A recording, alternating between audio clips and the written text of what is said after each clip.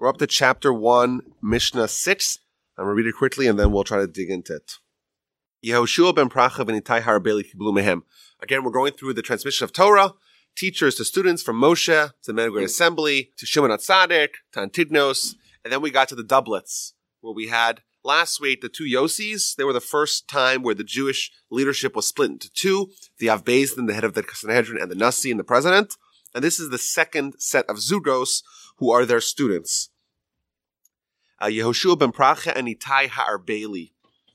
And the next two Mishnahs are the teachings of Yehoshua ben Pracha and Itai Ha'arbeli from Arbel.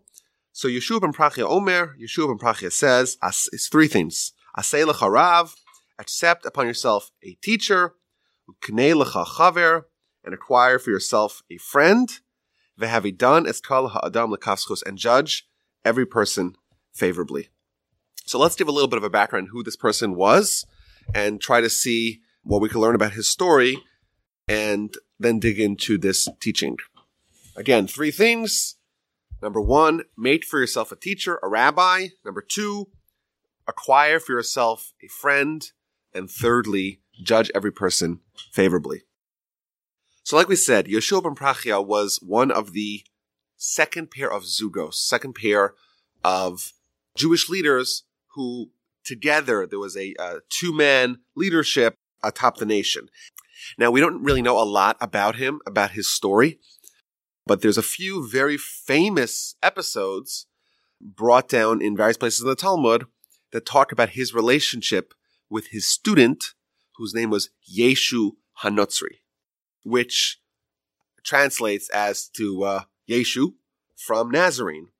You know, if we look at the various parts in the Talmud that talk about JC, one of them is about his relationship with his teacher, Rabbi Yehoshua ben Pracha.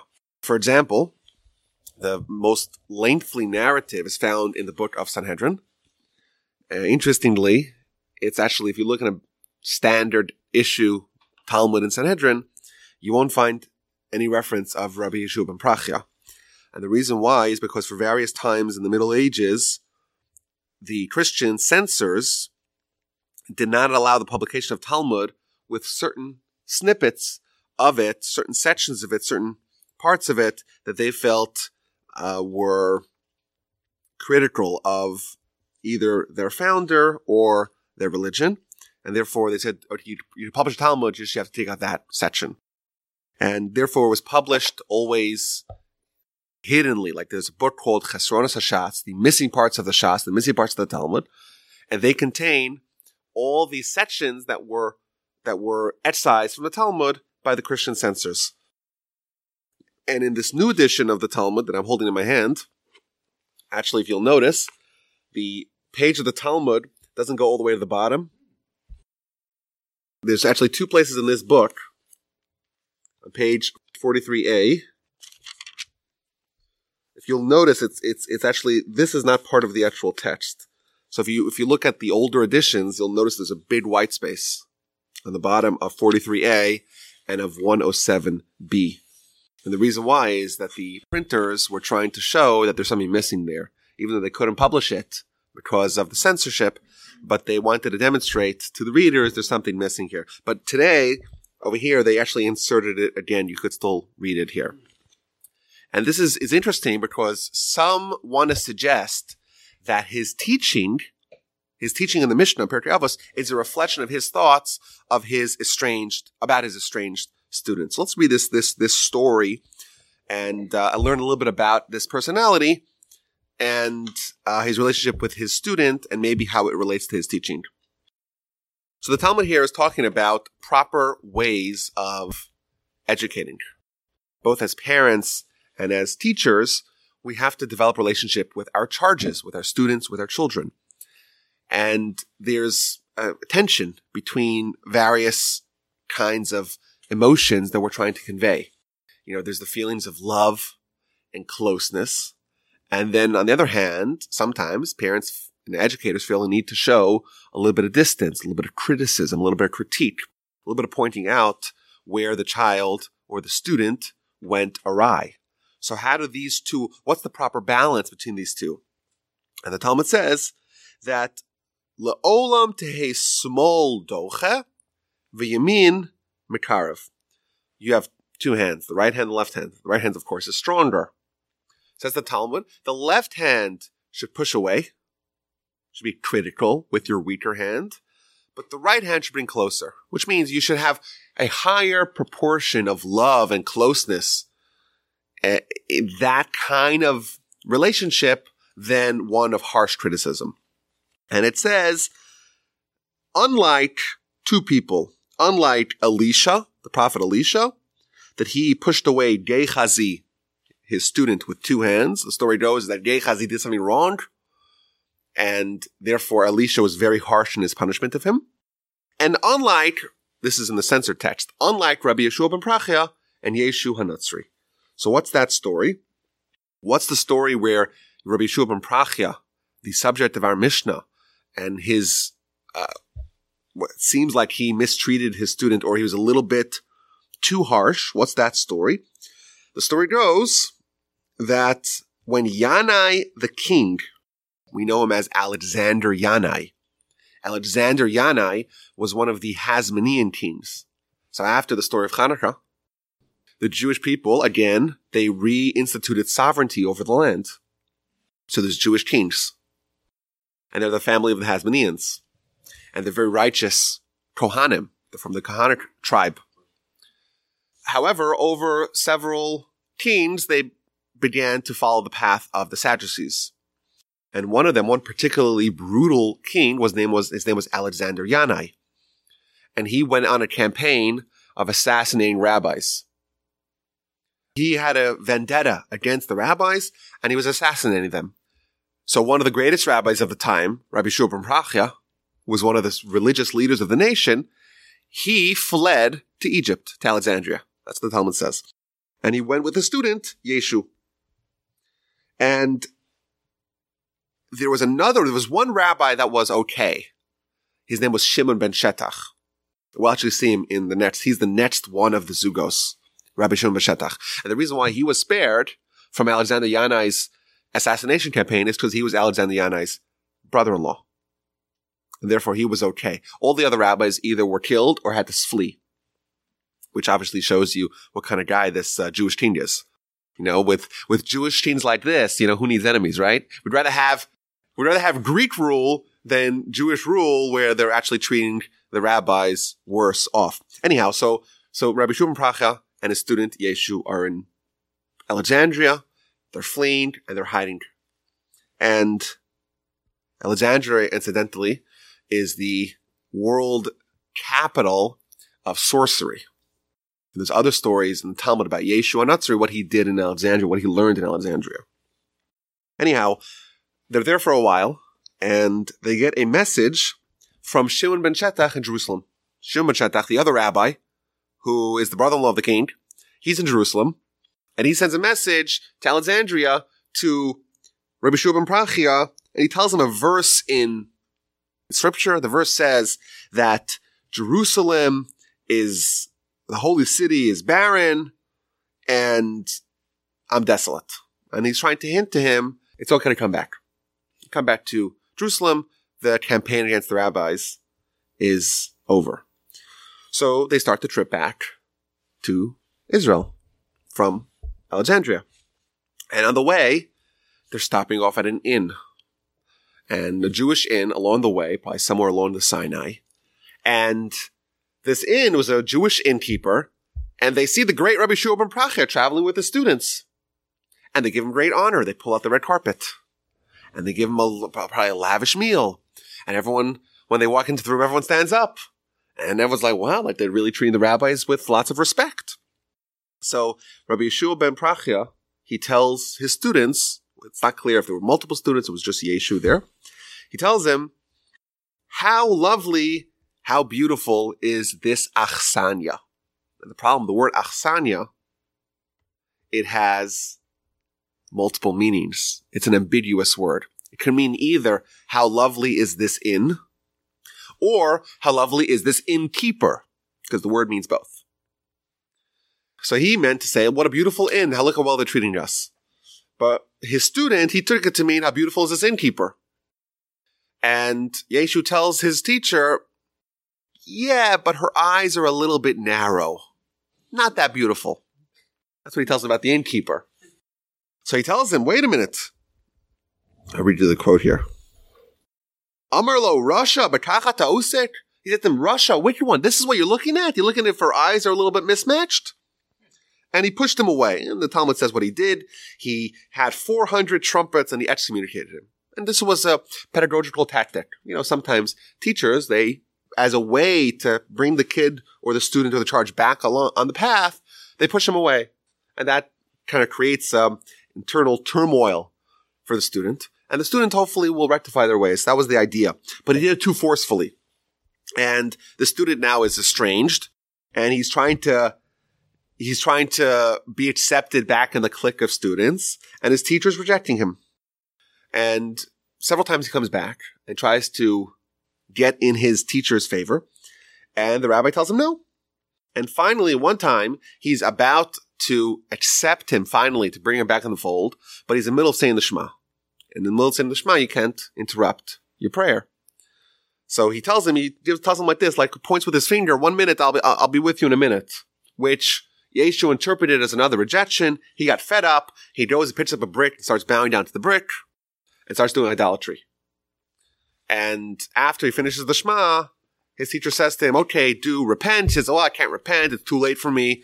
And concludes the Talmud, this Yeshu, this individual, he practiced magic and he led the Jews or led Israel or led a faction of Israel astray.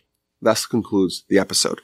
Now, it's interesting that this, or at least this storyline, doesn't really match with the accepted timeline of the founder and the hero of the Christians, because this took place about 100 years before the Common Era.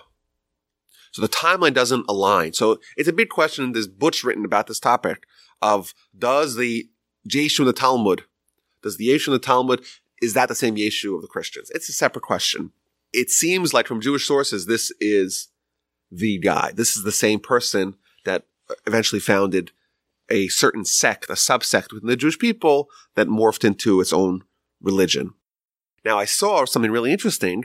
If you look at this Mishnah and the three teachings of this Mishnah, Rabbi Kamenetsky, one of the commentators on Pirkei Avos, he says like this. He says, this is the most famous story we know about Rabbi Shua ben Prachya. And here we're told is what's his thoughts on it. He's instructing us, have yourself a teacher, have a good friend, and judge favorably.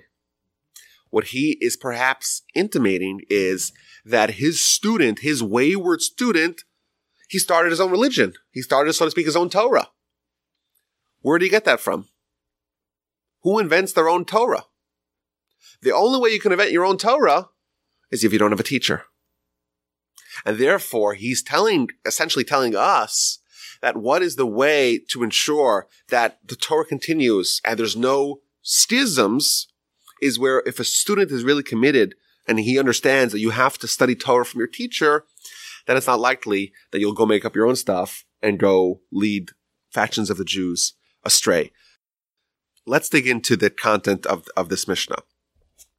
So if you'll notice, first of all, everyone points this out, that the verb used to describe the method of acquiring a teacher and a student, and a peer and a friend, is different. It says, aseh lecha rav, accept or make for yourself a rabbi or a teacher, uknei lecha chaver, but acquire a friend or a peer. So a rabbi is a teacher, someone you learn from, is a mentor. And a friend is someone who's a friend, is an acquaintance. He's on your level, so to speak. And we're told that you make for yourself, you accept upon yourself a rabbi, but you acquire for yourself a friend, which seems to imply that which one of them is more important? It's the friend that's more important, because acquire means even if you have to pay. And all the commentators point out, even if you need to pay for a friend, it's so critical to have a friend, to have a good friend, even if it costs you money, it's worth it. I know a story about one of my great uncles. He was the chief rabbi of Antwerp. He's a great Torah scholar. And he came to Israel, and he came with a big check and he went to one of the great rabbis in Israel, and he slapped a check down on his desk. He says, the Mishnah says, buy yourself a friend. I'm buying your friend. I want to be your friend. There's some sort of difference here in the relationship between how someone accepts upon themselves a teacher and how they acquire for themselves a friend. So what I found, the consensus, one of the consensuses in the commentaries is that what kind of teacher should you look for? It says, accept upon yourself, make him a teacher. What that implies that he may be on his own merit, is not necessarily worthy of being your teacher. You have to make him into a teacher. If you didn't make him into a teacher, he wouldn't be a teacher. So what that means is that, of course, let's say you have someone who's the greatest teacher in the world, the greatest rabbi in the world. Him, you don't need to make him a teacher. He already is a teacher. As opposed to someone who's just another guy. He's not a great scholar. He's not so old. He doesn't have a big white beard. You don't look at him as being some sort of authority on teaching. He's someone that you need to make him a teacher, because otherwise he wouldn't be one. So what this is telling us, and all the commentators point this out, is that even if the teacher is younger than you, and even if the teacher is less qualified than you, and even if he's a smaller scholar than you, and he's not as talented as you, you make him a teacher. Make him your teacher and study from him. And the idea being is that some point out is that once you accept someone as your mentor, their word has more sway. So you study Torah from your friend, and he's my friend, right? We could argue with him. If he's a teacher, then you'll accept it. And thus, it's actually a tool of acquiring more knowledge is having many, many mentors. Because once someone is assigned as your mentor, you'll learn from them. And the more people you learn from, the more knowledge you're going to acquire. What's telling you to be on the prowl for people who could teach you, for teachers. Because by doing that, you're always looking for more knowledge and more guidance and more leadership. And you know what? You'll end up with more of it. And what if you're in a place, there isn't a great rabbi, there isn't a great scholar? You know what? Make someone into a rabbi. Make him into a scholar. Make him into your scholar, because he'll teach you something. And the Talmud even says that once someone teaches you anything, any one thing, you have to treat him as if he's your rabbi. Once you have someone who teaches you even one thing, even in this small area of life or of knowledge, they are a mentor for you. And once you have and that's it. Forever they taught you something, you have to appreciate that. And you have to honor them. You have to respect them. My venerated grandfather of blessed memory, his whole life, one of his hallmarks was that he was always looking for teachers. And when he came to Yeshiva in the Mir in 1934, he found the great Rabbi Yerucham Levovitz, and that was his teacher. But sadly, 2 years later, in 1936, Rabbi Yerucham died at the very young age of 61, and therefore he had to find another teacher. And he found another teacher. And then when his next teacher passed in 1971, he found another teacher. And then when he passed in 1980, he found another teacher who happened to have been 20 years his junior. So my grandfather's already living in Jerusalem, and every week he would travel. My grandfather's he's in his 70s and 80s. He would travel every week to study by his teacher. He would travel to his teacher to study by him, even though he's 20 years his junior. And my grandfather's already accepted and known as one of the great rabbis of Israel at the time. And this is an actual fulfillment of our Mishnah. Find yourself a teacher, find someone who could teach you something, and study from him. And so what if he's younger than you? So what?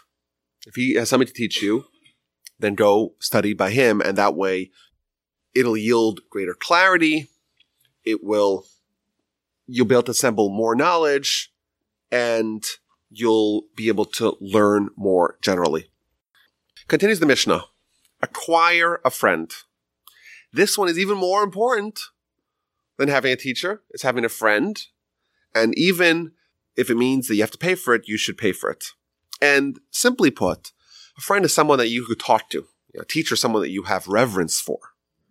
Maybe you cannot have such an open relationship with a teacher.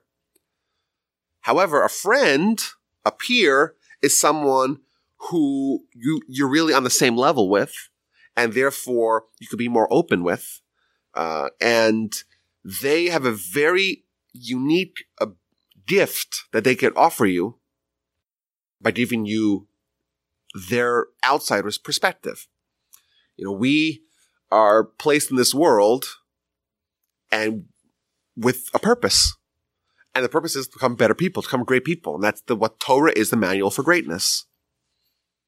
But if we really think about it deeply, we'll realize that the most biased person in the world about a person is that person themselves.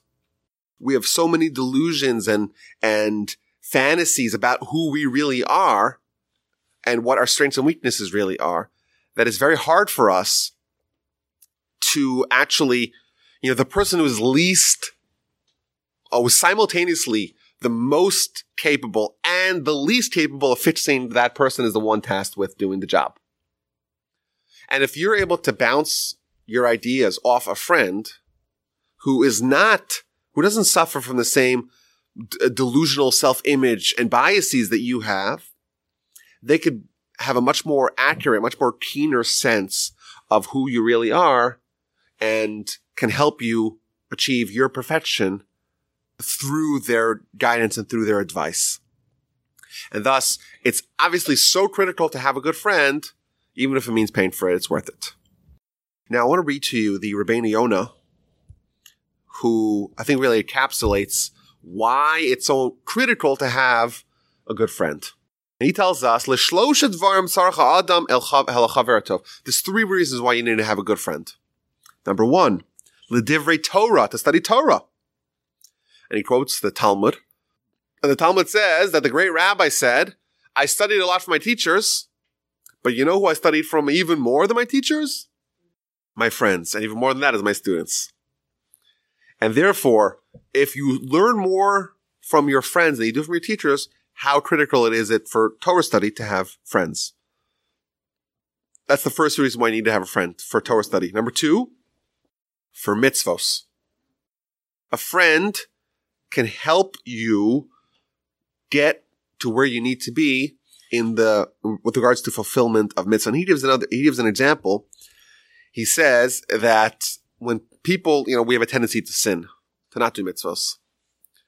But if I'm going to sin, I'm only going to sin for myself. I'm not going to sin for his benefit, right? Listen, if someone has a really difficult temptation to sin, they have that temptation, but they don't have the temptation that their friend should sin. And therefore, I'm only going to sin if it's going to benefit me, or I assume it'll benefit me, but not if it'll benefit someone else. And therefore, he says, suppose you have 2 people who are good friends. Well, if I want to sin, but I have my friend with me, I'm not going to sin and help him. So therefore, by having a friend with me, it's going to prevent me from sinning as well, and vice versa. And thus, both of them will follow the path towards righteousness. That's his example. But broadly speaking, we could say you have a good friend, a good peer, it keeps you grounded. And if you have similar goals, working together is much more powerful. 2 are much more powerful than the sum of the parts, than 1 + 1. That's the second example. The second reason why you need a good friend. And thirdly, for advice. When you have a good friend and you know that what you tell them is in confidence and you could trust them with everything, and they are, when you tell them your deepest, most intimate feelings, they're not going to sell you out. Someone like that you could really confide in. It's almost you could offload some of your internal turmoil that we all have within ourselves. You could offload that onto someone else. That's a way to grow and to become more healthy and to become more stable and to become a greater person. To someone that, we all have so much anxiety and so much, like I said, internal turmoil within us. You have a good friend you could share secrets with, and you could ask for advice in knotty dilemmas and situations that you encounter. That's a very valuable thing to have. A therapist would certainly qualify as someone who would fulfill these categories. And thus, it's so critical to have a good friend. Now, lastly, we're told to judge favorably. So there's some laws actually about this, and this is not the only Mishnah in our book where it talks about judging favorably. There's other missions we'll see later on about judging favorably. But generally speaking, in the laws of judging favorably, it has some standards. You don't judge every person favorably in every case, because not every case are you judging. You only judge when there is ambiguity. So if there's an ambiguous person, you don't know if he's righteous, you don't know if he or she is wicked, and they behave in a way that could be interpreted both ways, then you really have to make a judgment call. Because you don't know the character of this person, and you don't know the act could be viewed in multiple ways. It could be viewed as a mitzvah or as a sin. Then you judge favorably. If someone is a complete tzaddik, they're entirely righteous, even if something which seems very clearly that it's a sin, you have to find some way to judge them favorably. Conversely, if someone is totally wicked and they do a mitzvah, even that you have to judge negatively and try to say, well, yeah, he probably did it for some ulterior motive. They did a mitzvah, but really is because they wanted other people to give them honor and plaudits. So we're really talking about this big gray zone of ambiguity. That's when you need to judge favorably. So what's the connection between judging favorably and having a good friend and a teacher? They don't seem to be connected at all. So I found in some of the commentaries, they tell us that the only way to fulfill clause number 1 and 2, to have a mentor that you respect and you accept what they say, and to have a friend that is beloved and trustworthy is if you judge favorably. Because someone that you, a mentor, so you're with them a lot in various situations in life. And they do things, and you're privy to that. And there's all different ways to judge them in a myriad of life situations. And certainly a friend, you're hanging out with them, you're doing things together, and you see things which may be questionable. And you're like, this person behaves in this way. I'm not so sure they're a good friend for me. I'm not so sure they're a good teacher for me. And thus, every person is suddenly disqualified. Because every single person in the world, there's no situation or there's no person that has nothing about them that's maybe even slightly questionable. And if you're quick to judge people unfavorably, you'll have no friends, because how could you have friends with people that are corrupt? At least in your eyes, they're corrupt. You'll have no teachers, because who wants to accept from a teacher who's corrupt? And then you'll be left on your own. So it's a necessary prerequisite to having a teacher and having a mentor, having a student and having a friend is to judge favorably. And one of the commentaries points out even a step further. Suppose someone actually sinned and there's no ambiguity about it whatsoever. Says the Talmud, if you saw a Torah scholar that sinned by day, don't judge them at night, because they already repented. Yes, even if someone already did sin, they sinned by day, but by nighttime, you can't judge them negatively about it because they already repented. It doesn't disqualify them forever. Even if someone did sin, and there's no way to judge them favorably, that does not need to be a blemish on their persona forever. Part of judging favorably is assuming even post-facto, post-sin, in believing in the character and the conscience of the person that they repented. Now, I saw something really interesting, really clever from Rabbi Kamenetsky, where he says that the Rambam tells us, and this is, of course, an idea that, maybe you don't even need the Rambam to tell you, but there's a very famous Rambam who talks about how people are influenced by their surroundings. We spoke about this last time. That if you're around good people in a good environment, in a good social setting, you'll probably regress to the mean, as they say. And they say today, you are the average of the 5 people that you most encounter with or you most interact with. That's an idea that you find. That if you take just the 5 people that you interact with the most, find the average of that, that's who you are. So thus, if you interact with good people and righteous people, then you'll raise your game to be on par with them. So that's the idea. So suppose someone who is your friend or your teacher, and you interact with them a lot, and they do something which is ambiguous. And there's 2 ways for you to make the judgment call. If you judge them as being righteous, that elevates the average of the people you encounter with. And thus, what happens to you? You follow suit. And thus, you're more likely to do a mitzvah by judging favorably.